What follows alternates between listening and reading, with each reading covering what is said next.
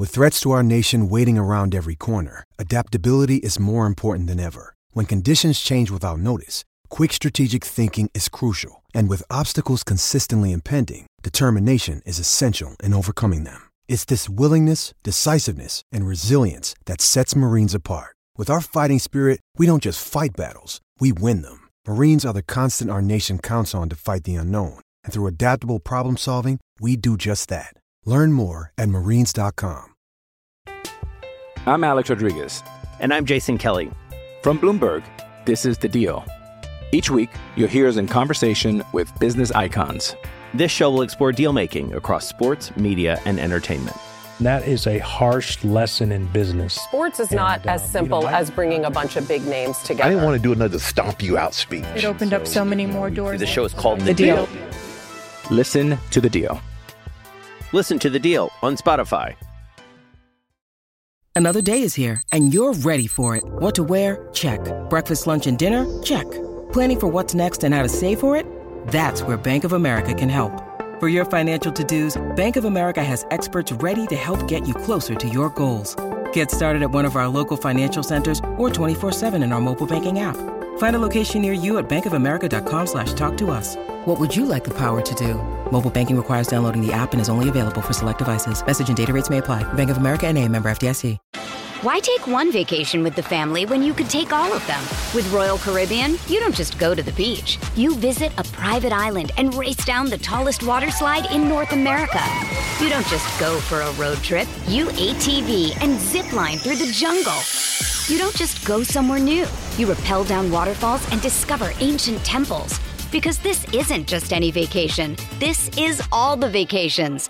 Come seek the Royal Caribbean. Ships Registry, Bahamas. When you need mealtime inspiration, it's worth shopping Kroger, where you'll find over 30,000 mouth-watering choices that excite your inner foodie. And no matter what tasty choice you make, you'll enjoy our everyday low prices, plus extra ways to save, like digital coupons worth over $600 each week. You can also save up to $1 off per gallon at the pump with fuel points. More savings and more inspiring flavors make shopping Kroger worth it every time. Kroger, fresh for everyone. Fuel restrictions apply. You're listening to the Final Furlong podcast. Make sure you hit the subscribe or follow button on your favorite podcast app so you never miss an episode. Now, here's your host, Emmett Kennedy. Furlongs to go, and it's Library still in front from Lumiere Rock, opening up an advantage over Blue, stocking down the outside of Savethelastdance, then Azazat and Be Happy. Warm Heart Co-Rose drop right out of contention. They still get to Library. Blue stockings coming on the outside of Lumiere Rock, back and forth to Savethelastdance. Inside the final 150 yards, Library is collared by Blue stocking, but over the top is Savethelastdance on the outside. Savethelastdance is winning a third Connacht Classic of the season for Ryan Moore and Aidan O'Brien. The Judgment Irish Hopes from Blue. Welcome back to the show. It is great to have your company as we look back on a classic weekend of racing in Ireland, and we'll look at all the big performances from other horses outside of the Irish Oaks as well. We're also going to be looking ahead to the highlight of the week, the meeting that we're all counting down to, that we cannot wait for. It's the return of the Racing League. Yay! Does anybody care? Did you even know? We'll talk about whether or not the Racing League actually works as a product, or whether or not this is the year it's going to take off. Maybe this is the year where the Racing League becomes a huge success. We'll talk about that in a few minutes. We'll also build up to the real highlight of the week, which is the King George on Saturday. And I'm delighted to say that we will do all of this in the company of one of the best pundits in the game, retired jockey Martin Dwyer. Welcome back to the show, Martin. Thanks, Emmett. Yeah, it seems weird when you say retired jockey. It seems weird to say it, to be honest. I interviewed you a couple of weeks ago for TalkSport 2, the week you made the announcement. I know how hard you were working on coming back. You'd been working to make it back for the Arc last year, and you've been trying to get back for the King George. Just to reflect on it, because we didn't get a chance to talk to you about it on the Final Furlong. At what point did you realise, this is it, I'm going to have to stop? I probably knew, I've known since Christmas it was going to be a struggle, because I had surgery last year and then I'd thrown everything at the rehab and Oaksey House, and then towards Christmas time it just wasn't going in the right direction and I had further complications, and I went to see the surgeon. He told me he'd have to do some more surgery on it. And I kind of knew around then, but I threw everything at it and thought I've got to give it one last big push, and then sort of March time, I kind of realised it's not going to work out. But I just kept going, and then I had a second operation. Then I waited for 2 or 3 months after that just to see how it was, and then eventually I had to just face reality that it wasn't going to be strong enough. My knee wasn't good enough to come back and race ride, which the surgeon had told me it was always going to be a struggle, and it was just time to face reality and then announce it so I could just move forward. And now that you've had a couple of weeks settling into civilian life, if you like, the media world, how have you been getting your head around that?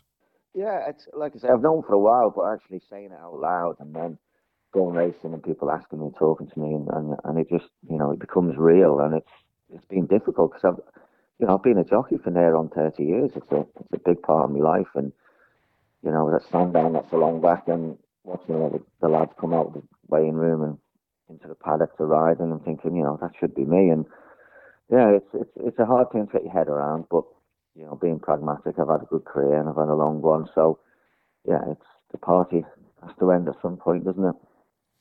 And as we're looking ahead to the King George, and we can nearly do it now, actually, get your thoughts on it. Like, pile driver means an awful lot to you, obviously, and you were on air with me on TalkSport 2 when he won the King George last year, and it was brilliant coverage, and you gave us an incredible insight, particularly when he left the paddock and you knew none of the other jockeys were going to be able to hear or get it relayed to them what you were about to tell us. And you basically painted the picture for us of exactly how he was going to win the race. And bear in mind, he was 28-1 at the time you were saying that. He was 18s when the race went off. So nicely done, Martin. But like our gain, we very much benefited from the fact that you were able to give us all that analysis. But obviously you wanted to be on the track. And I know you would have wanted to be on the track at the Royal meeting as well. So how are you feeling now that you're going to see him run in a second King George, but it's the third time that you know that you can't be part of that story? Yeah, it's this horse has been bittersweet. I've been successful on him. I won a Group 1 on him at Epsom at the Coronation, and then I was due to ride him in Dubai when I had this fall, and I missed out then, and I've missed out since, and it's been hard to watch. As any professional will tell you, any sports person will tell you, to sit on the sidelines and watch a horse you normally ride go and win. It's been difficult, but obviously delighted for my father-in-law and the owners and the team, and PJ McDonald's had a great spin with him. He's had 2 winners, and yeah, it's going to be. I suppose it'll be a little bit easier this year watching it because I've announced my retirement and that's it, so I know I'm not going to be riding again. So I'll be delighted for the team if he can win again. But yeah, it is difficult to watch. And how is his preparation going? He's done great. He looks fantastic. I mean, he looks even better now as a 6-year-old. He's stronger. I was over in the yard last week and he did a gallop at Newbury Racecourse, and I think this horse always goes under the radar. He's always too big a price, and I think if he was trained by a bigger stable, no disrespect to William, but you know how trends are in racing. If he was trained by an Aidan O'Brien or Sir Michael Stout, I don't think he'd go off at these big prices. And I think he's 6-1 now to win again. I mean, it looks a stronger King George than last year, but he's got a massive chance. He looks fantastically well, and I don't know. The 3-year-olds get a lot of weight off the older horses, but I think in the last 10 years, only 2 3-year-olds have won it, maybe 3. I think he's got a cracking chance, and I think he'll end up drifting to be a bigger price. So I wouldn't put anyone off having a bet on him on the day when he's probably too big a price. And he's already won on heavy ground as well, so he goes on any ground. He loves Ascot. I think he'll fly under the radar again and run a big race. Yeah, I was going to ask you about the ground because it shouldn't be much of an inconvenience to him, but it might be an inconvenience to some of his rivals. And it may very well shape up the overall final field for the race, because Aidan O'Brien was on with Nick Luck last week and he basically said they're going to fire everything at it, which is very intriguing. But it wouldn't be ideal ground for King of Steel. It wouldn't be ideal ground for Desert Crown. It wouldn't be ideal ground for a lot of them. No, I think there's only really the connections with Hookham are delighted with the rain, because he's a proven soft ground horse and he comes here in form. He beat Pile Driver last year in the Coronation. albeit Palgar was lame after the race. That wasn't his best run. But yeah, I think it could knock a few of them out. I'm not sure if Emily Upjohn's going to run or she's going to wait for York. I'm not quite sure. The 3-year-olds, like I say, I think they will be inconvenienced by the soft ground. Although I thought Augusta Rodin, I mean, when he won the Irish Derby, I thought that run wouldn't be good enough to beat some of these. Because it looked like sounds terrible, isn't it? You win an Irish Derby, but it didn't look like a great performance to me. Well, to be fair, it didn't. And we talked in depth about it because the riding style on the runner-up Adelaide River didn't exactly look the best either. And I think my opening line to Louis was, that wasn't the most forceful effort from Shamie Heffernan. But then he broke down Shamie's style and how the race had run, and basically there wasn't a whole lot left in the tank for Adelaide River. So I don't know what else Shamie was supposed to have done. And we've subsequently seen him run in a Group 1 since then. And he got, he's run very, very well. He's gone close in the Grand Prix de Paris, but ultimately wasn't good enough. I think he would be very interesting in a St. Ledger, but that's probably as good as he is. Conversely, for August Rodin, a lot went wrong for him. A lot went against him, and yet he still managed to go and win. And that would give you a positive view ahead of this race. But the connections of King of Steel are going to be very much looking forward to the rematch. So which camp would you be in that particular battle? August Rodin versus King of Steel, the third time they've met, but really it's the proper rematch since the Derby. Who would you side with? If you'd have asked me this straight after the Derby, I'd have told you Augusta Rodin is just far better than King of Steel. For me, King of Steel lacks a gear. He looks like a real stayer. But given Augusta Rodin's performance in the Derby, I know Ryan said he didn't go to plan, but come on, I wasn't having that. I think there was a fall in the race, and that was unfortunate, and poor Wayne Lawrence picked up an injury. But I just thought Augusta Rodin, he was in the clear with 2 to run, and he just didn't pick up as well as he should have done, in my opinion. But that might just be a blip. I can't have King of Steel 10 in the form around Augusta Rodin. I just can't have it. I don't think he's as good, although I think he's a smart horse, King of Steel.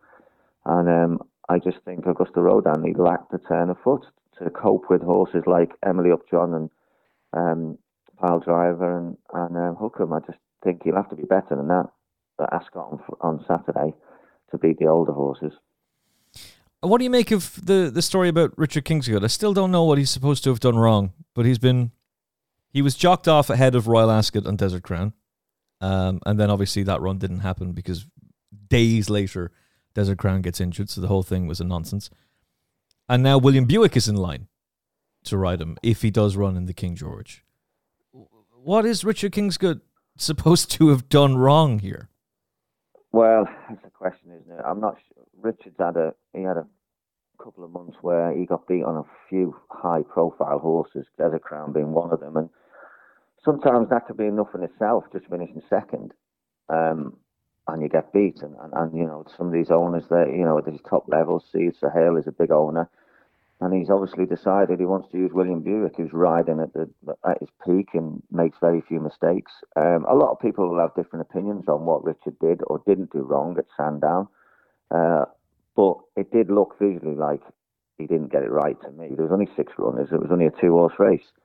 He only had Hookham to beat. The rest were no good. Nowhere near as good as the horse he was riding. And he sat at the back and made his ground up very quickly on the outside on one of the steepest tracks in the country on a horse that had been off for a while. And he kind of made all his ground up quickly, found himself in front, and then he kind of half let the horse drop down a gear instead of, once you've committed, at that point, you've got to go, and he kind of half let the horse drop down one gear, and he just gave Hookham a chance to come back and get him, which is what happened. So he's a very good jockey, Richard Kingsgold, and I'm sure he'll dust himself down and move on from this. But at this top level, you can't afford to make mistakes.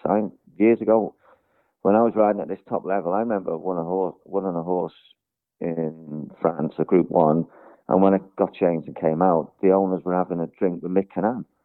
And Mick Cannan's already telling them what I did wrong in the race, even though I won, and trying to get on the horse next time. Oh my God! It's a tough environment, and unfortunately, when things don't go right and you make one little mistake, you're there to be shot at this top level, this elite level. So Richard Kingsholm, I'm sure he'll bounce back. But a couple of things haven't gone right for him, including the race at Sandown. Yeah, he was getting criticism for the Tattersall's Gold Cup as well, which I thought was completely over the top. And yeah, again, though, I'm not criticising Richard, but again, it was only a 3-horse race. The rest, the hardest races to ride in are the 5-6 runner Group 1s, and this is where Ryan Moore and Frankie and Buick, this is where they excel. I think I was working on Racing TV that day, and I basically said as they went to the start, if Richard takes back and sits in behind and lets Ryan dictate, he will get beat. And he did exactly that. And as soon as he's parked up in behind Ryan Moore, Ryan just pulled the pace up. And halfway round, going up the hill, Ryan's just slowed up, giving his horse a breather, and Richard was very keen in behind. And then when Ryan kicked and got first run, Richard's gone from pulling the horse back to trying to then sprint. So it was messy. It was a very messy race. And, I think Richard should have made more use of his horse, even made the running or made sure that didn't happen. Sometimes you've got to preempt what's going to happen and don't let it happen. That's the key with these small field, big races. And, you need to be switched on. Yeah, I would completely agree with that. I'm also just intrigued to go back to your story about Canaan trying to steal a ride from you, despite the fact that you were after winning. Because I was watching Racing TV about 2 months ago, I would say, and you were talking about this, just how difficult it is for a jockey and how it doesn't really get talked about a whole lot. And like Frankie Dettori is very quick to say, "Oh, I don't steal anyone's ride. I don't jock anybody off. That's not me. I'm not like that at all."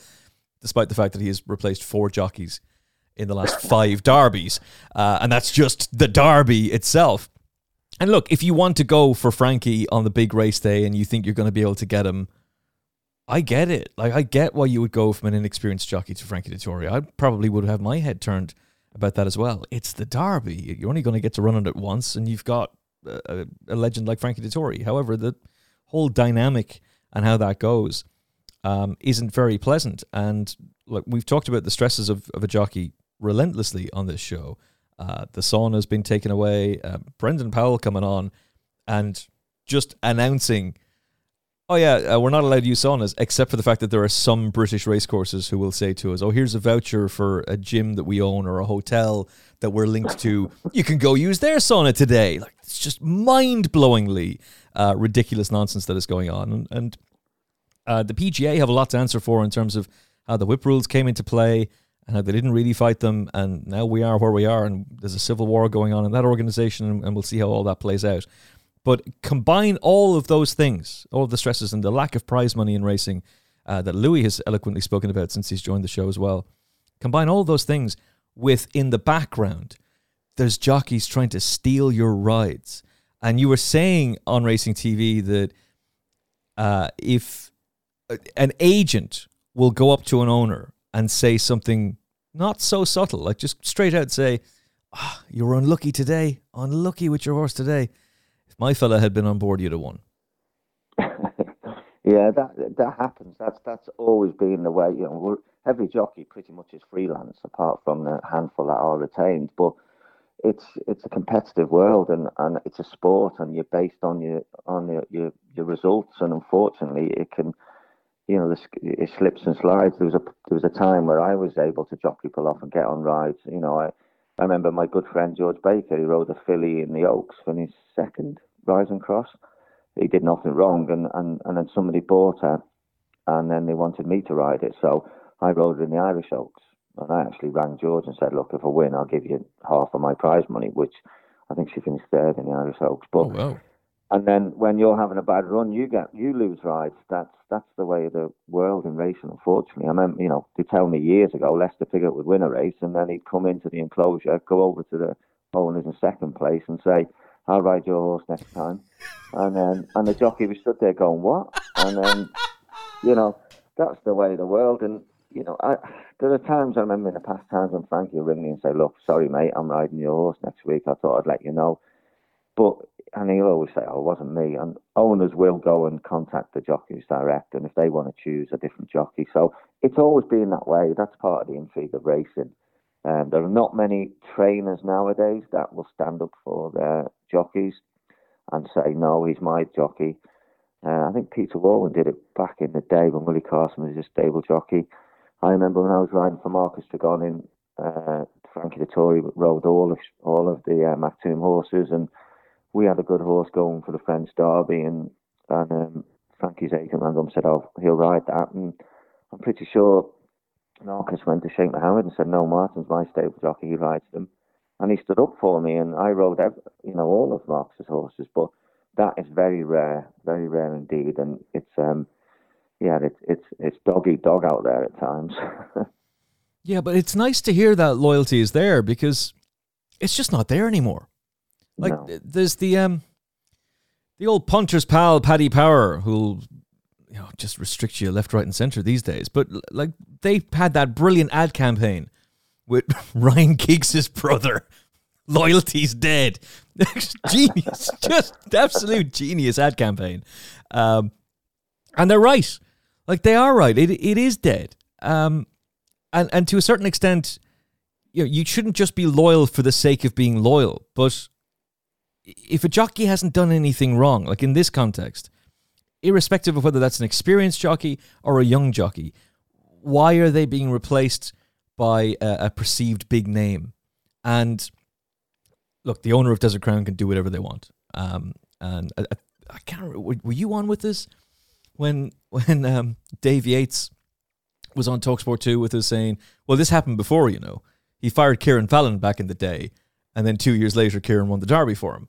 So like this stuff kind of comes in cycles. But when a jockey is down, and Richard Kingscote for that period certainly was down, this kind of stuff can be a real crippling blow. It could also be a wake-up reminder. It can be an alarmist wake-up call that makes you go, all right, I'm not down. I'm going to prove to them that I should be riding. And then you ride at a lower level, win left, right, and center, and prove that you should be getting the best opportunities. But it can also be a devastating blow to the mind of a jockey. And I think Richard has done pretty well since then. And the fact that there's nothing negative is being said about him right now at Sir Michael Stout's yard. You would have thought the guy who won the Derby for you is going to be back in line to ride this horse on King George Day. And yet the race comes around and it's like, it's not the man that you had booked initially. It's not like you've got Frankie Dettori back on board. You're going for somebody else again. I don't see how that's beneficial to anybody, really.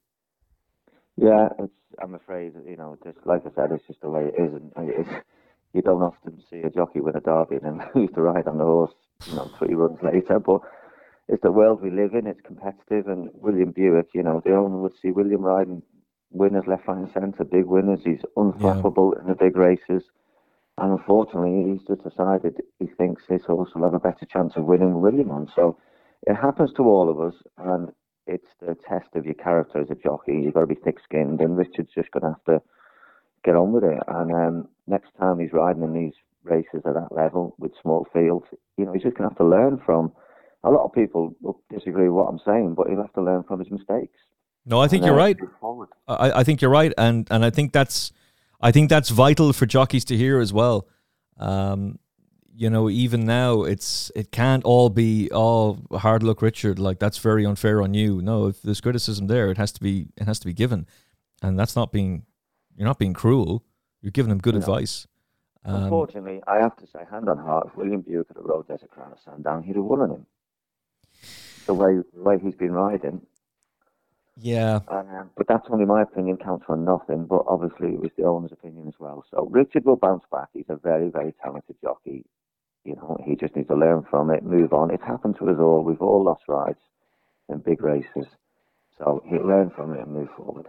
Well, I'm not smart enough to work out sectional times on my own at all. And I don't sit there with the Apple Watch doing the sectional times either. I watch Angus McNay's stuff and I read Simon Rowland's stuff. And there was a difference of opinion on the sectional times for that Sandown race, for the Brigadier Gerard.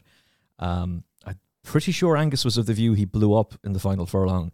And Simon Rowland's was like, no, he didn't. He's run straight and through, and he's been as fast in the final furlong as you would have expected him to be in a 10 furlong race. But even if you just look at the Racing Post ratings, He had an RPR, this is top of my head, it was RPR of 125 for the Derby, and it was 122 when he's come back. So, I mean, was he even a 125 horse to begin with? That's an opinion of that day, and we haven't seen him until the Brigadier Gerard. So, it's a reasonable comeback. There's nothing wrong with it at all. And look, at the end of the day, Martin, he may very well end up missing this race anyway, and the whole thing's just going to be academic. But like he'll be withdrawn at 3 p.m. today, and this conversation is rendered useless. But it is just it's an intriguing aspect of things because Westover has done well. He hasn't torn it up, but he's done well in Group 1 races. That's a representative of the form, but Desert Crown has to go and strut his stuff himself. So just dealing with him, would you be keen on him for the King George? Is he a horse that you would trust to bet on with all the talk about the work that he's doing? And every time you hear a gallop report about Desert Crown from the Limekins, apparently he's burning the gallops up and catching pigeons. But do you believe all of that? I don't know. Coming from St Michael's Down and that yard, you couldn't dismiss it. He's one of the best trainers there's been. And he's been in a position with these horses many times before, so yeah, I wouldn't take it lightly. He's a Derby winner, lightly raced, ground, slight concern, but I would believe the hype, and I'd say he goes into the King George in really good form and good health. He's doing everything right at home, so yeah, you'd be foolish to dismiss it, but it's such an open race, and he's going to have to be as good as he was in the Derby. I just don't know whether he will possess that turn of foot on very soft ground. Yeah, that would be my concern with him as well. He did win a maiden on soft, but that's a maiden. You're in Group 1 company now. Somebody is going 7-1 Pile Driver, 6-1 Desert Crown. I mean, they must hate money because that's a crazy price in my view. Auguste Rodin, 130. Joint favourite with some firms, with King of Steel. Hookham gone into 4s. I think that's short. Emily Upjohn, 9-2. We'll see if she actually takes her chance. Desert Crown, 6-1. Pile Driver, 7s. Luxembourg. Good old Luxembourg. Out to 16-1. Oh, dear. I wouldn't give up on him, by the way. I wouldn't give up on him at all. But this ground might not be ideal for him. At the prices, I'd be with Pile Driver. And I'm not just saying that because you're on the show.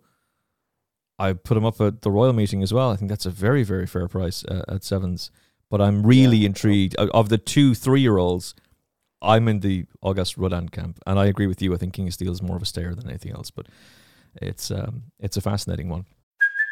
Hey, it's Kaylee Cuoco for Priceline. Ready to go to your happy place for a happy price? Well, why didn't you say so? Just download the Priceline app right now and save up to 60% on hotels. So whether it's Cousin Kevin's Kazoo Concert in Kansas City, go Kevin, or Becky's Bachelorette Bash in Bermuda, you never have to miss a trip ever again. So download the Priceline app today. Your savings are waiting. Go to your happy place for a happy price. Go to your happy price, Priceline. I'm Alex Rodriguez. And I'm Jason Kelly. From Bloomberg, this is The Deal. Each week, you'll hear us in conversation with business icons. This show will explore deal-making across sports, media, and entertainment. That is a harsh lesson in business. Sports is not as simple as bringing a bunch of big names together. I didn't want to do another stomp you out speech. It opened up so many more doors. The show is called The Deal. Listen to The Deal. Listen to The Deal on Spotify. Why take one vacation with the family when you could take all of them? With Royal Caribbean, you don't just go to the beach. You visit a private island and race down the tallest water slide in North America. You don't just go for a road trip. You ATV and zip line through the jungle. You don't just go somewhere new. You rappel down waterfalls and discover ancient temples. Because this isn't just any vacation. This is all the vacations. Come seek the Royal Caribbean. Ships Registry, Bahamas.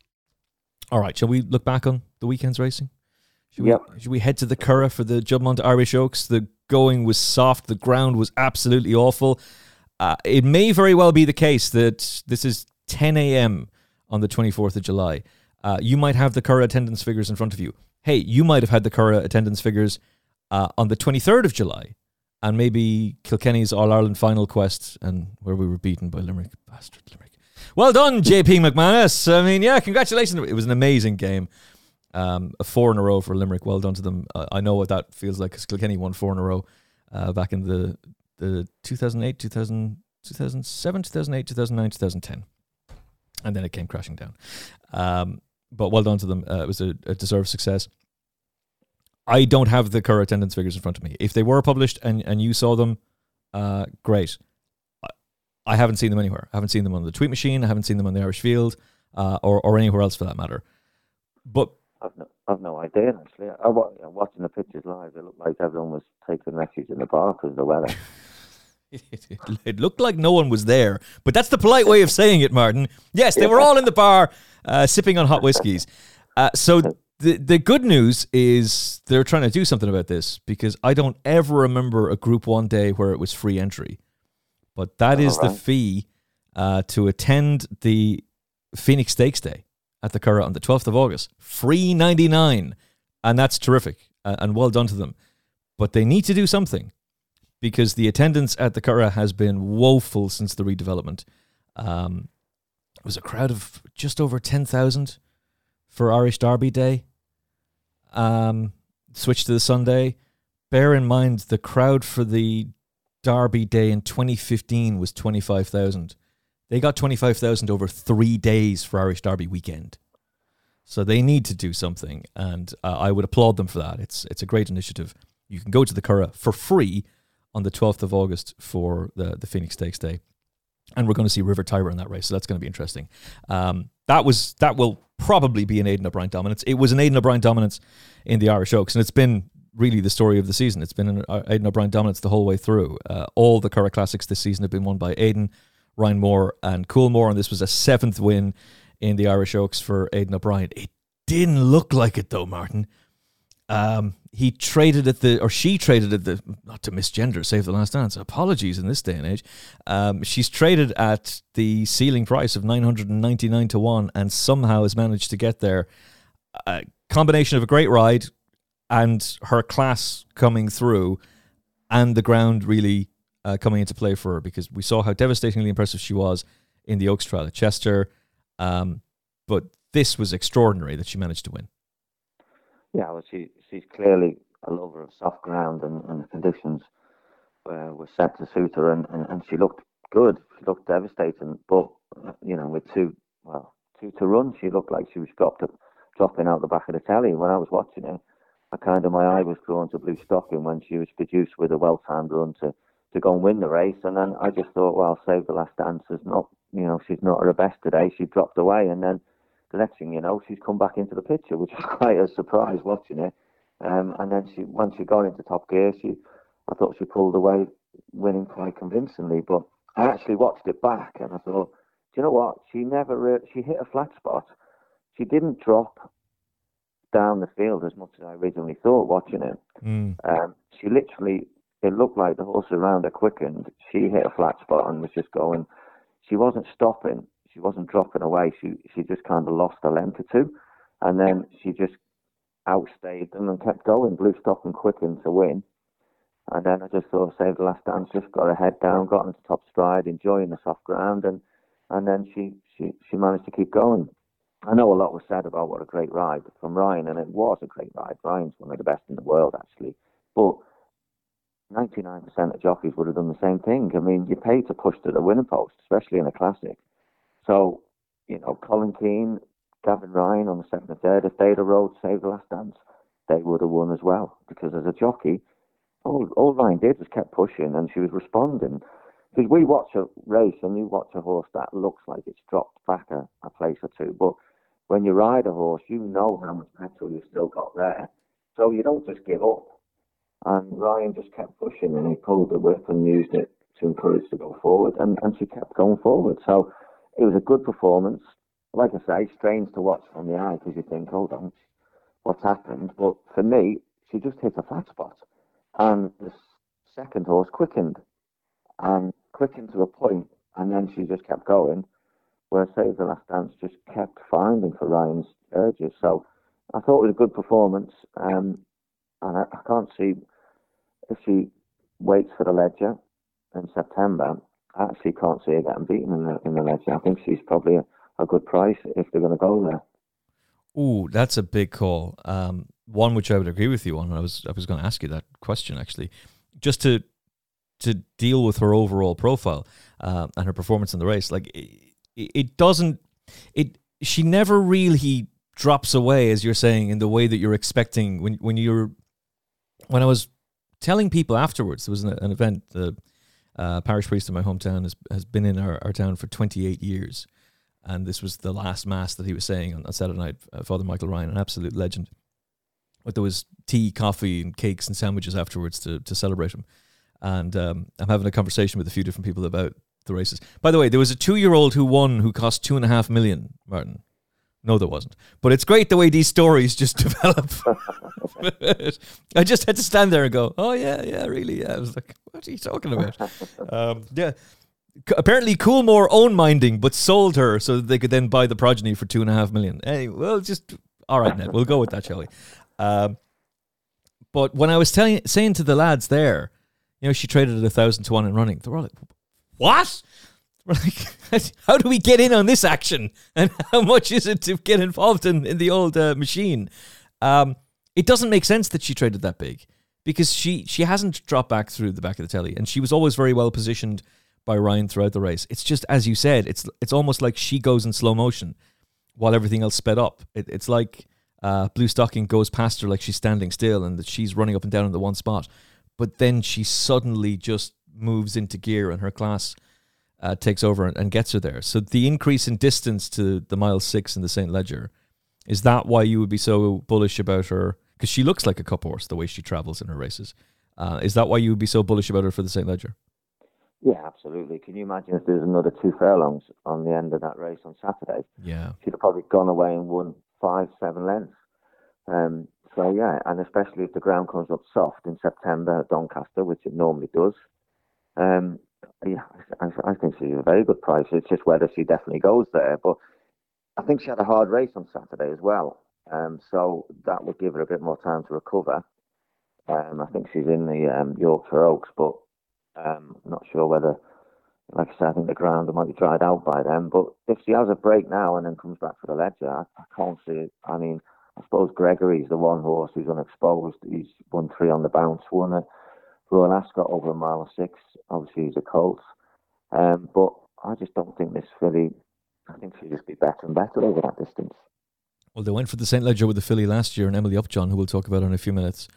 I see no reason why they wouldn't go for it with Savethelastdance. They've got Adelaide River as well, but he would need to win a Leger trial. I think he's deserving of his place there, runner-up in 2 Group 1s particularly. Is the Grand Prix de Paris classed as a classic? It should be, but certainly the Irish Derby is, and they were 2 solid runs, but they don't have the profile that Savethelastdance has. And I would imagine Doncaster would suit her as well, Martin. Yeah, big galloping straight. Yeah, I think it would definitely suit her, and if it goes soft. So, yeah, if she's 6 to 1, 7 to 1 now, be worth. I wouldn't put anyone off having a few quid on it. She just looks so much better. To go up in distance, and she's a big, strong filly. So, yeah, I think that would be a natural step. But who am I to tell Aidan O'Brien where to run his horses? Hey, we can all tell Aidan where he can run his horses. But at the end of the day, man's an absolute legend. Whether he listens to us or not is another matter entirely. I doubt very much that he's hanging on my every word to see where am I sitting. But if Martin Dwyer is saying go for a St. Leger, I think that he'll definitely take seriously. It was a huge run from Library for Aidan and back in 3rd. I mean, she's gone out and made all the running. She was going pretty fast up front too, and she's plugged on for 3rd. But Blue Stocking is the other horse that I was keen to get your thoughts on. She'd been put in her place twice by Warm Heart. She was unlucky at Newbury. They must have thought they were going to win the Oaks on Saturday, and then along comes Savethelastdance to go and nail them. Another Coolmore filly beating them towards the end. But she's a lovely horse, though. Yeah, it's a big improvement from Blue Stocking. She was beaten twice by Warm Heart, like you say, and it's an improvement in form. And the form around, and she showed a real acceleration in the last 4.5. Just looked like had the race won, like you say, but Savethelastdance on that ground just wore her down and outstayed her. And I think Race will be delighted with that run. I think he'll be happier back on quicker ground. So I just wonder whether she'll go for the Yorkshire Oaks. That could be a race for her. But she's definitely an improving filly. Where would you go with Emily Dickinson after her win in the Curragh Cup? She's run well in the Gold Cup. She was a massive drifter in the market that day as well. She's gone out to 11-1. Good to firm ground was probably against her. Back on soft ground, she's just way too good for everything else. Aidan was saying afterwards that she runs well on good ground, but she grows an extra leg on soft. What would be your thought process with her going forward? Well, she is, her race is dictated by the soft ground, as Aidan said. She's pretty smart. She beat Ross Carberry 3 lengths on Saturday. Ross Carberry beat her last year over the same distance on good ground, beat her a short head. So clearly she's 3-4 lengths better on softer ground. And the race was run to suit her as well. One of her stable mates went and forced a pace. I think Shamie Heffernan on Goolagong forced the pace to make sure it was a real out-and-out gallop. And there was a point in the straight, a bit like with the Irish Oaks, where you thought Billy Lee was going to quicken and win on Ross Carberry. I think he actually looked between his legs to see where Ryan was, and then realised he was right behind him, following him. So it was quite funny to watch. And then she just literally just outstayed him on that soft ground and galloped away. In terms of where she goes next, I think the obvious one would probably be the Goodwood Cup, but again, she's going to need a soft ground to be seen at her best. But that can happen; it can be soft. So I'm guessing Connections will be just keeping an eye on the weather, and maybe the Irish Ledger still to come, because that's open to all the horses, isn't it? The Irish Ledger, the Doncaster Cup. I think she's a real cup horse, but she needs soft ground. Yeah, she's a decent substitute for Kyprios. Like, when he comes back, I'm expecting him to blow everything away. Maybe Courage Mon Ami will have different ideas about that, but I think he'll outclass everything when he comes back. But she's a nice substitute on soft ground to have for the moment. Yeah, absolutely. I do agree with you on Kyprios. I think he's working his way back. He looked the new big deal on the stage, didn't he? Yeah, the new. We'll stay with Ireland as Art Power's love affair in Irish sprint races continues. He produced a really dominant display in the Group 2 Barberstown Castle Sapphire Stakes for David Allen and Tim Easterby. He's unbeaten in 5 Irish starts. His 4 most recent wins have all come at the Curragh, and this was his most visually impressive, Martin. It was, yeah. I actually thought drop back to 5 because he mainly wins over 6. I thought he might not struggle, but he'll have to work harder. But he was travelling so comfortably in front under David Allen, and he beat them at halfway. He had everything off the bridle. I know Go Atletico was a little bit unlucky. Colin Keane had to wait for a run, but he might have closed the margin by a length or 2. But our power's just devastating. He just, I don't know what it is, just loves the Curragh, doesn't he? Something about that track, something about the Irish air that he just loves. So much so that surely his target is going to be the Flying 5 at the Curragh Irish Champions Weekend. You would have thought, wouldn't you? 5 furlongs on soft ground, the Curragh seemed to really suit him. And he does stay 6. I used to always love riding a sprinter over 5 on soft ground that stays 6, because you know the stamina's going to kick in when you need it, and that certainly helps him. So, yeah, I think his natural target will be back to the Flying 5, but we could well see him in the Nun Cup, or even the Haydock Sprint comes up soft, but I think that's the same day or the day before the Flying 5. So I'd imagine he'll be heading back to the Curragh.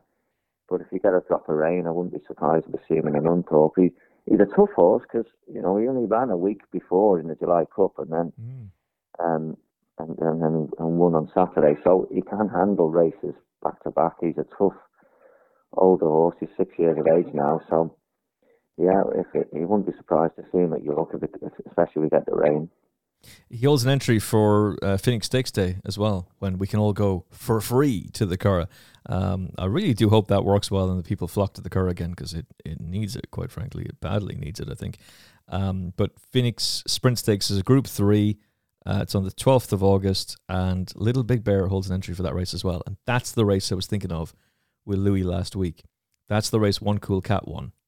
So he bombed out in the Guineas, then bombs out in the Irish 2000 Guineas, came back in glorious style in the Phoenix Sprint Stakes, and I started thinking, oh, he's back. And I don't think Jamie had his best ride on him. at Haydock, quite frankly, or was it York? It was York in the Coolmore Nunthorpe, and then it didn't. He bombed out then at Haydock afterwards, and that was the end of that.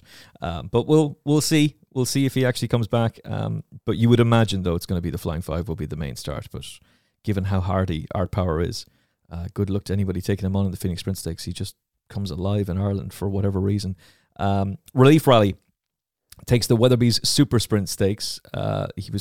She was unlucky in a photo finish in the Group 2 Queen Mary at Royal Ascot, but just outclassed her opposition to give William Haggis his third win in the Super Sprint, but he's first for 15 years. And she was good. Yeah, she was by far the best, wasn't she? That Royal Ascot form, second in the Queen Mary, like you say, on the bob. It's solid form, and she comes into that race. It's a great pot to win, isn't it? I mean, 122,000 quid or whatever it is. She's obviously a stakes filly in a what is it? Well, it's a sales race, isn't it? It's more or less a handicap, and she's given a small amount of weight away to horses that are far more inferior to her, and she did it well. She won it halfway. I think somebody said on the TV, "Oh, she's on the Golden Highway," which what a load of nonsense that is, by the way. She'd have won on any part of the track. She's by far the best. And somebody said she was on the Golden Highway at the weekend. I can't remember who it was, somebody on ITV, and I was like, you heard that saying so much. When Little Big Bear won at Haydock, I think somebody said that, and it's an absolute load of tosh. I mean, she came on the stands side, Relief Rally, and she was the only one that quickened. The rest were miles behind her, and the ones on the far side were closer. But there was no difference in the track. She was just the best horse. The best ground is usually under the best horse. Martin, if anything, I'd have said she was on the wrong side of the track. Like if anything, yeah, exactly, because nothing else on her side finished. But she's just the best horse, and there was no difference in the ground. There's no Golden Highway, but people just keep saying it, and you're like, oh, what is wrong with these people? Absolute nonsense. Now and again, you get somebody who thinks outside the box and goes for a ground under the tree line or somewhere which is a bit better. I think when Not Now Cato won the Eclipse under Ryan, he used his initiative, and that was a Golden Highway. I think Willie Carson did Ascot 1 year on Bari. Now and again, you get a bit of brilliance and thinking from a jockey, but it's only every now and again, and people just use this expression, Golden Highway. It's just a load of nonsense. Well, particularly in that race. I mean, that is just utter... I haven't used this word for quite some time. Kids, cover your ears. That's bollocks. That really is. Well, I was going to say that, but I wasn't sure. It's a podcast, baby. You can say whatever you want, in theory. They're looking at the Prix de l'Abbé. He was talking about a horse from back in the day that she won this race, then went to the Phoenix Stakes, then went to the Prix de l'Abbé. He's talking about taking a Relief Rally to the Lowther at York, but ultimately basically working backwards from the Prix de l'Abbé. She'd be getting all the allowances, and she's clearly very fast, Martin. Yes, she is. She's a very quick, strong traveller. And I would expect if she went to York, she'd win the Lowther. I'd think she'd win the Lowther quite easily. I won the Lowther quite a few years ago on a really smart filly. And she's the same profile as this filly, but very fast and comfortable over 5 furlongs on any ground. And I'd imagine she'd win the Lowther. I wouldn't be surprised if, she might even have an entry in an Unthorpe, which the 2-year-olds have a good record of winning an Unthorpe. They get so much weight allowance. I'll tell you a funny story. Many years ago, I won the Windsor Castle at Royal Ascot, and I beat a horse of John Best, a short head. And the filly I rode was probably a listed filly. And John Best decided to run his horse in the Nunthorpe off 8 stone. So he asked me to ride it. And I said, you must be joking. That's no chance of winning the Group 1. So I decided not to ride it. I thought I'm not going to sweat and do the weight kill myself to do 8 stone to ride a horse that's going to finish last in a Group 1. So you can guess what happened, can't you? Oh, no. Absolutely bolted up under Jimmy Quinn with 8 stone. And I sat from wherever I was watching it going, what an idiot I am. But that's racing, isn't it? Horses prove you wrong. And yeah, I learned a lesson that day. So next time I got asked to ride a 2-year-old in an Unthorpe, I did. Kill myself sweating and finish second. Well, at least you got the second, and there's like the prize money that goes along with that as well. But what a sick. He's got a good record. 2-year-olds have a good record in an Unthorpe. But yeah, Relief Rally is a really smart filly. It'll be interesting to watch where she does go next. Yeah, it's going to be interesting to see what they do with Crimson Advocate as well, the horse who beat her at the Royal Meeting. Because I'm sure that connections of that horse were initially talking about going for the Coolmore Unthorpe. She's not entered for it. Right.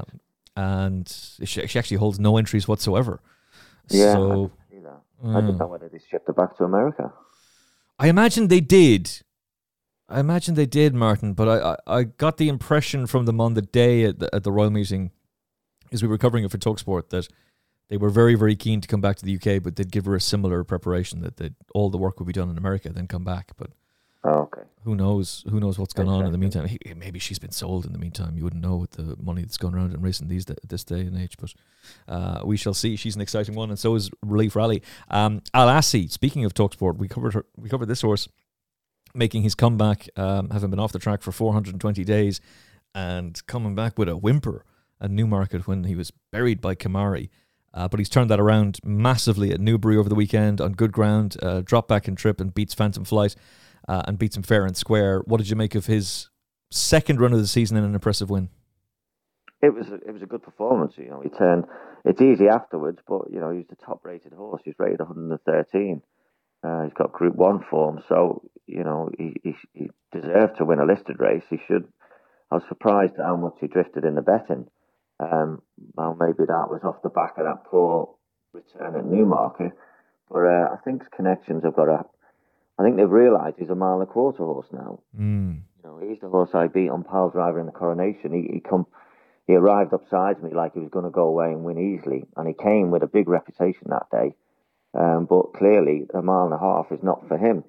So on his return at Newmarket, over 1.5 miles, it was a slow run race, and he was very keen. He never got into a rhythm, and he finished 6th of 6, I think. But he put that behind him at Newbury, and he looked pretty good. So I think if they keep him at 1.25 miles going forward, I think he's a horse who'll just worked out, and at the age of 6, he's probably progressive. I completely forgot he was favoured to be Pile Driver in that Coronation Cup. Yeah, he had a massive reputation. They thought he'd win easily, the work he'd been doing. But when you look back on it now, he clearly didn't stay the 1.5 miles. Yeah, he arrived full of running, looking like he was going to win easily. And I think his attitude was questioned, but there was nothing wrong with that at Newbury on Saturday. And sometimes you'd look at a horse like him and say, "Oh, the older they get, the further they want to go." But that just doesn't seem to be the case with him at all. William Haggis was at pains to say that Sheikha Hissa and her team had been trying to get them to run the horse over 1.25 miles. It was like, no. That's a terrible William Haggis impression, by the way. But anyway, we'll go with it. And that he finally succumbed and now realizes, oh yeah, this is the trip. And was of the opinion that physically he's still not there either.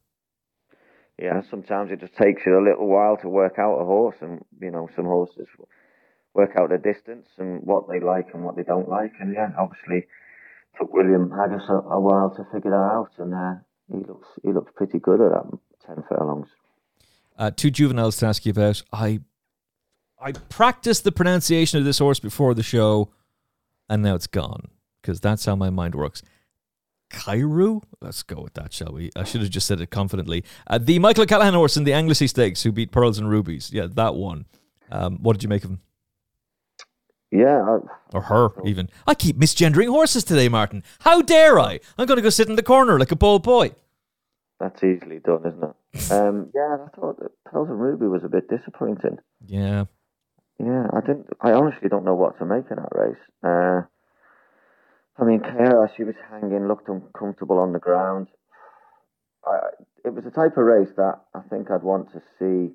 I'd want to just see what happens next time, if that makes sense. I'm not sure if the ground had an effect on the result.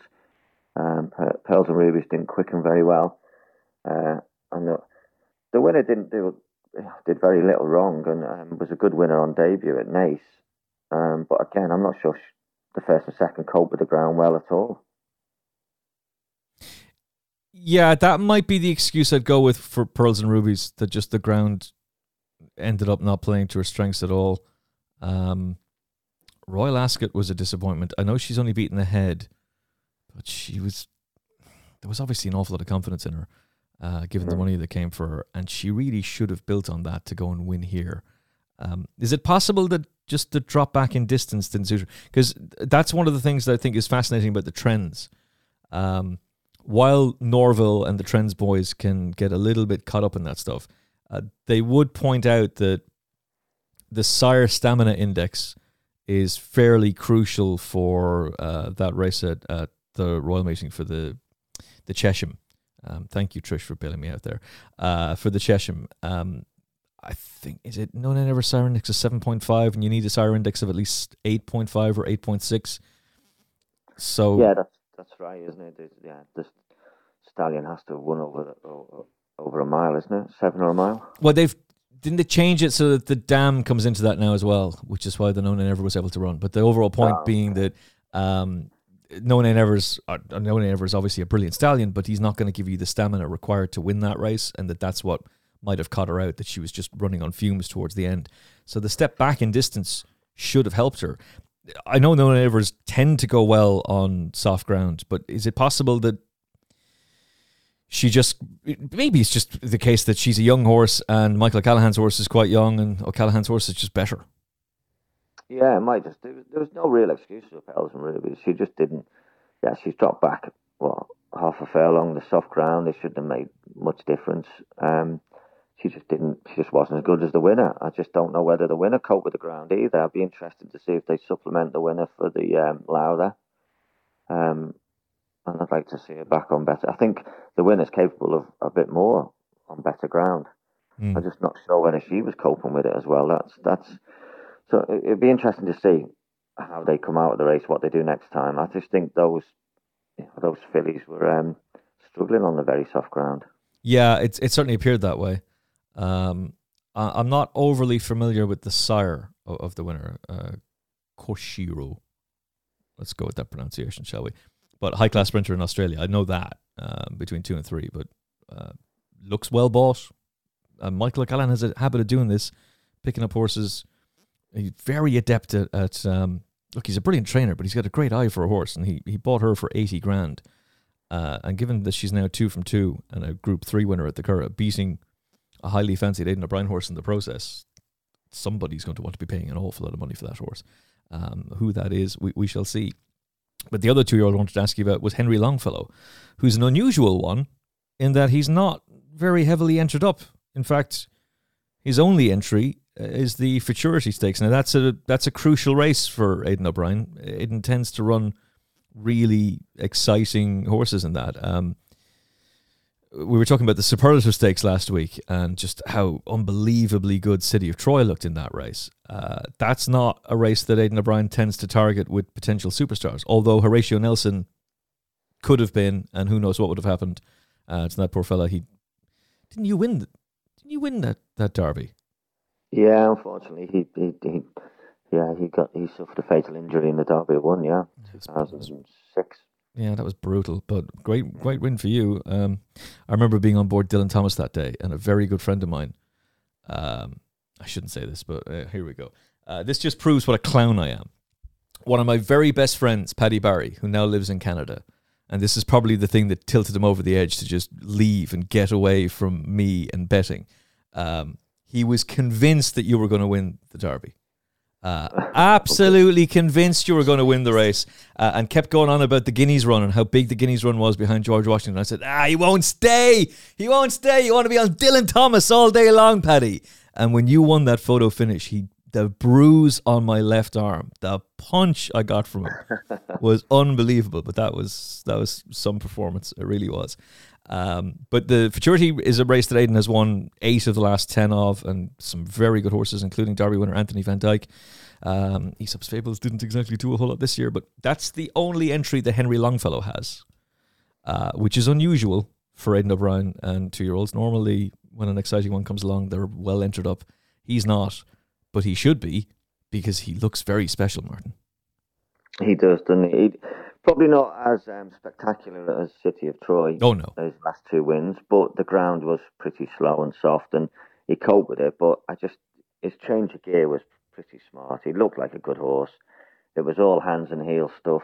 Ryan didn't have to go for his whip. He just taught him his job, and he was just far better than the rest. And just the potential. It was just a smooth win the way he did it. And he's bred to be a champion by Dabali out of the super race winner Mare Minding. She was 1,000 guineas winner, Oaks winner. I think, didn't she win the QE2 at the end of her career? Yeah, she did. So, he's got the potential there. I mean, for us, we'd love to see him race against City of Troy, wouldn't we? But I doubt that'll happen. I'm sure Aidan will keep them apart. So it'll be interesting to see where he does go next. But he does look the real deal. Very much so. I can't see him taking on City of Troy. Hey, who knows? Maybe. I'm very intrigued as to what they do with City of Troy, as in where they go. Is it going to be the Dewhurst at the end of the year? Do you come back to Newmarket, or do they go for the Vincent O'Brien National Stakes? This fella will have to go and do it again, obviously, and he has to go into group company, and we'll see what River Tiber does in the Phoenix Stakes when we can all go for free, Martin. The Curragh aren't even paying me for this, and I've basically been slating them, given the queues that people have to go through, even with the lack of people who are there. But, we'll promote that because it's a great initiative. And they're not going to throw him into a Phoenix Stakes because he's only had the one run. And also, I think he's going to want a little bit further. But he could very well, in my mind, he's the ideal candidate for the Futurity, and he would be the leading player for Coolmore for that right now, because River Tiber is going to be 7 furlong races. I think City of Troy will probably be staying to 7 furlong for this year anyway. But he could be a very interesting Derby prospect, Henry Longfellow. Yeah, definitely. He's got the pedigree to go further, hasn't he? So, yeah, it will be interesting. I think you're right. I think he'll probably go for the Futuritum, and I think we'll see the other horse come back to Newmarket for the Dewhurst or even Doncaster. Super weird. He doesn't even have an entry for the Derby. Yeah. Well, I'm sure they're not short of a few quid to supplement him. Maybe this is a Nicky Henderson Epitante situation.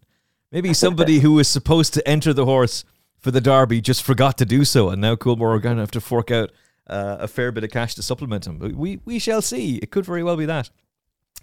The Racing League returns this week, Martin. I can hear the excitement in your voice already. Oh, you can't wait. Oh, my goodness. I didn't have any clue this was back. I haven't seen any hype for it on social media. And by the way, there are colleagues of ours who are being paid to promote this and are working on it. What are you doing on social media? I'm not saying anything bad about someone who is working for it, by the way, because if you can get that bag, get that bag. But if you are going to be working at something and being part of something, well, then promote it. Promote it properly. Rupert Bell was covering the British Open all weekend. I don't know what he's supposed to do. He's purely focused on the golf. But for the rest of you, why aren't you talking about how excited you are to be part of the Racing League and how great it's going to be? The first I got wind of it, I haven't even seen a press release, by the way. So this is on the Racing League as well. The first I got wind of it was when I read the Lee Mottershead article in the Racing Post. And the headline is not exactly selling the product to us. Only 7,935 racegoers turned up in 2022. The Racing League must do better this year. Does the concept appeal to you? Does the product work, Martin? Well, that's not really a one-word answer, is it? I think they're having a tough time, the Racing League. You have to look at why they're doing what they're doing and what they're trying to achieve, which is all good. They want to... Racing League have set out a series of races. They're trying to attract a new audience to racing, so they're trying to do a good thing, but I think they're struggling with it. I don't know whether people are latching onto the concept of it, a team-based event in racing. It just doesn't seem to be working or capturing the imagination of people, which is a shame because they mean well. I mean, we've got race meetings at Yarmouth and Chepstow. You've got £100,000 handicaps. And these are for horses that would never really run for that type of money. There are horses rated in the high 70s, 80s, and they're racing for good quality money. Chepstow as a racetrack, I mean, they haven't had this type of money for years. I think they used to have a race there, the Welsh Derby, and then that ended in the early 90s. And since then, they've never raced for this kind of money. So it's a good thing for racing, you know. You've got good prize money for horses that probably might have been sold on otherwise.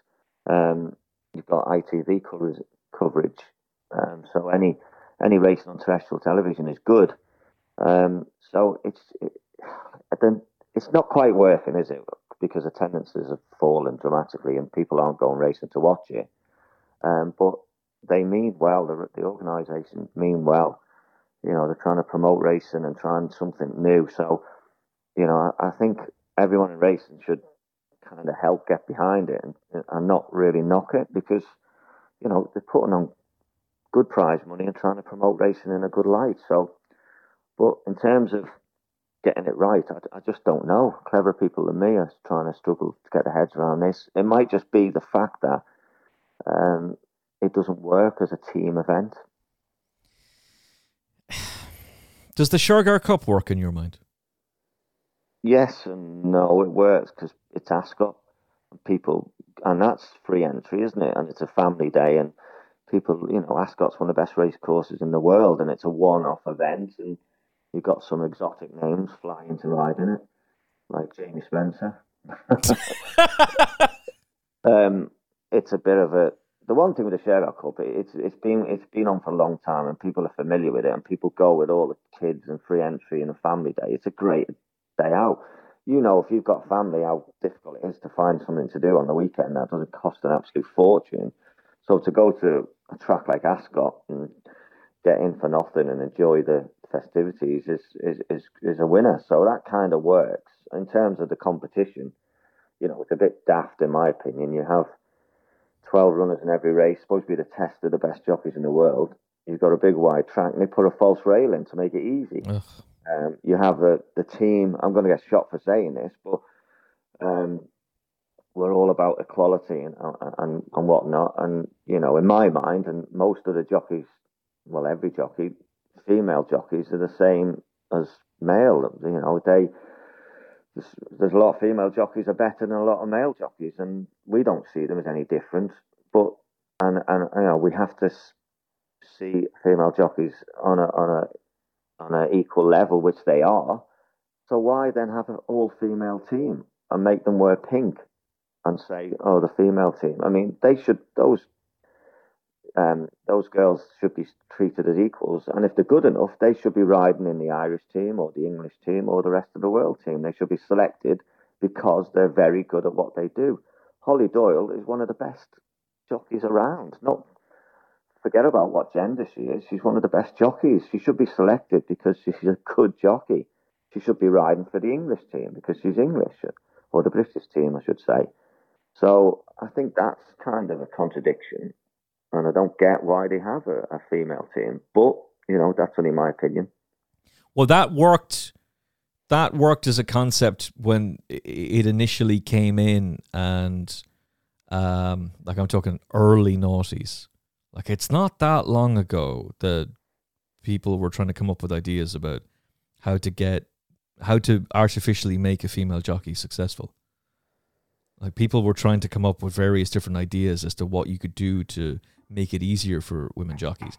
And then along comes Rachel Blackmore, who just knocks that to one side completely. And not long after her, along comes Holly Doyle. And they both tear it up. And there's a fair argument to be made that Rachel is the very best jumps jockey. And there's a very fair argument to be made that Holly Doyle is one of the best jump jockeys, is the best flat jockey.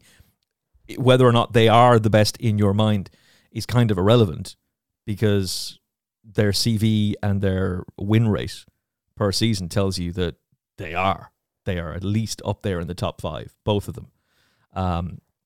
And they're not the only ones now. You know, there are more women jockeys coming through. So the idea that you now need a female team to enhance women jockeys or to promote female jockeys anymore, I think it's a nonsense. I would much prefer. Glad you agree with me. But I do agree with you, and I think you're absolutely right. And there's not a whole lot of people saying that, by the way. It's almost an embarrassment. These this girls' team, the female team, they're good enough to be riding in the other teams as a genuine top-level jockey. It's nothing to do with their gender. So I just find it double standards. We've got to be careful what we say and what we do, and strive for equality, which is already there, in my opinion, and has been for many years in terms of female jockeys. So select the female jockeys because they're good at what they do, not because they're female. And to make them wear pink colours, it's just, I don't know. I just don't get it. We're the only sport, realistically, the only mainstream sport where women compete with men on level terms and beat them consistently. Rachel Blackmore at Cheltenham beats the male jockeys like they're redheaded stepchildren. It's ridiculous how good she rides that track. Holly Doyle is a top 5 jockey in the Jockeys' Championship, never mind in terms of ability. We certainly don't need the pink colours. We definitely don't need that. And we don't need a women's team. Like, Holly Doyle should be captain of Team Britain. Rachel Blackmore can ride on the flat. She's been riding on the flat recently. She could be captain of Team Ireland. They're beating male jockeys on the regular, day in, day out. So it's there, proven consistently year on year. Let them thrive in their own way. Look at what Hayley Turner does when she gets the opportunities. Look, nobody rides that straight course at Royal Ascot better than her, with the possible exception of Jamie Spencer. So, they're already gifted at what they do. So we don't need that kind of a thing. And the reason I was asking you, by the way, tickets for Shergar Cup Day are available now, and they are not free. 75 quid for the King Edward VII enclosure, 40 quid for the Winning Post enclosure, and £30 for the Queen Anne enclosure. But you are right about kids. Kids go free. Well, I was half right. Sorry, yeah. I thought it was free entrance. Fake news on the pod. But the Shergar Cup is an easy target for people to bash with the whole team concept, and the Racing League is trying to build on that and make it its own. I would argue it's great that Frankie Dettori is involved in the Racing League. It didn't do anything for it last year. It should have. It didn't. And the first year, the figures were 12,102 people attended the 6 meetings in total the first year. Now, that was 2021. So we were still in COVID, but people were finally able to get out of the house. And I'd say, if just from my own mindset, couldn't wait to get out and was going to everything. The opening of an envelope, brilliant, I'm there. And there was something special about the fact that there was a restriction on how many people could be there. So it was you almost wanted to be there. First of all, you wanted to get out of the house and you wanted to see people and socialize, but also just the fact that you knew there was going to be a restriction on the amount of people there meant that you were booking the tickets in advance to be there. That was year one. That should go up significantly, particularly with the restrictions gone, but also the interest should increase. It drops to 7,935. You've got, was the figure Lee said, was it 955 or 905 for the final night? It's something along those lines. Irrespective of, you couldn't break 1,000 for the final night of the Racing League? Like, that's a problem. That's a real problem for it. 840 people attended the finale. Jesus. That's desperate.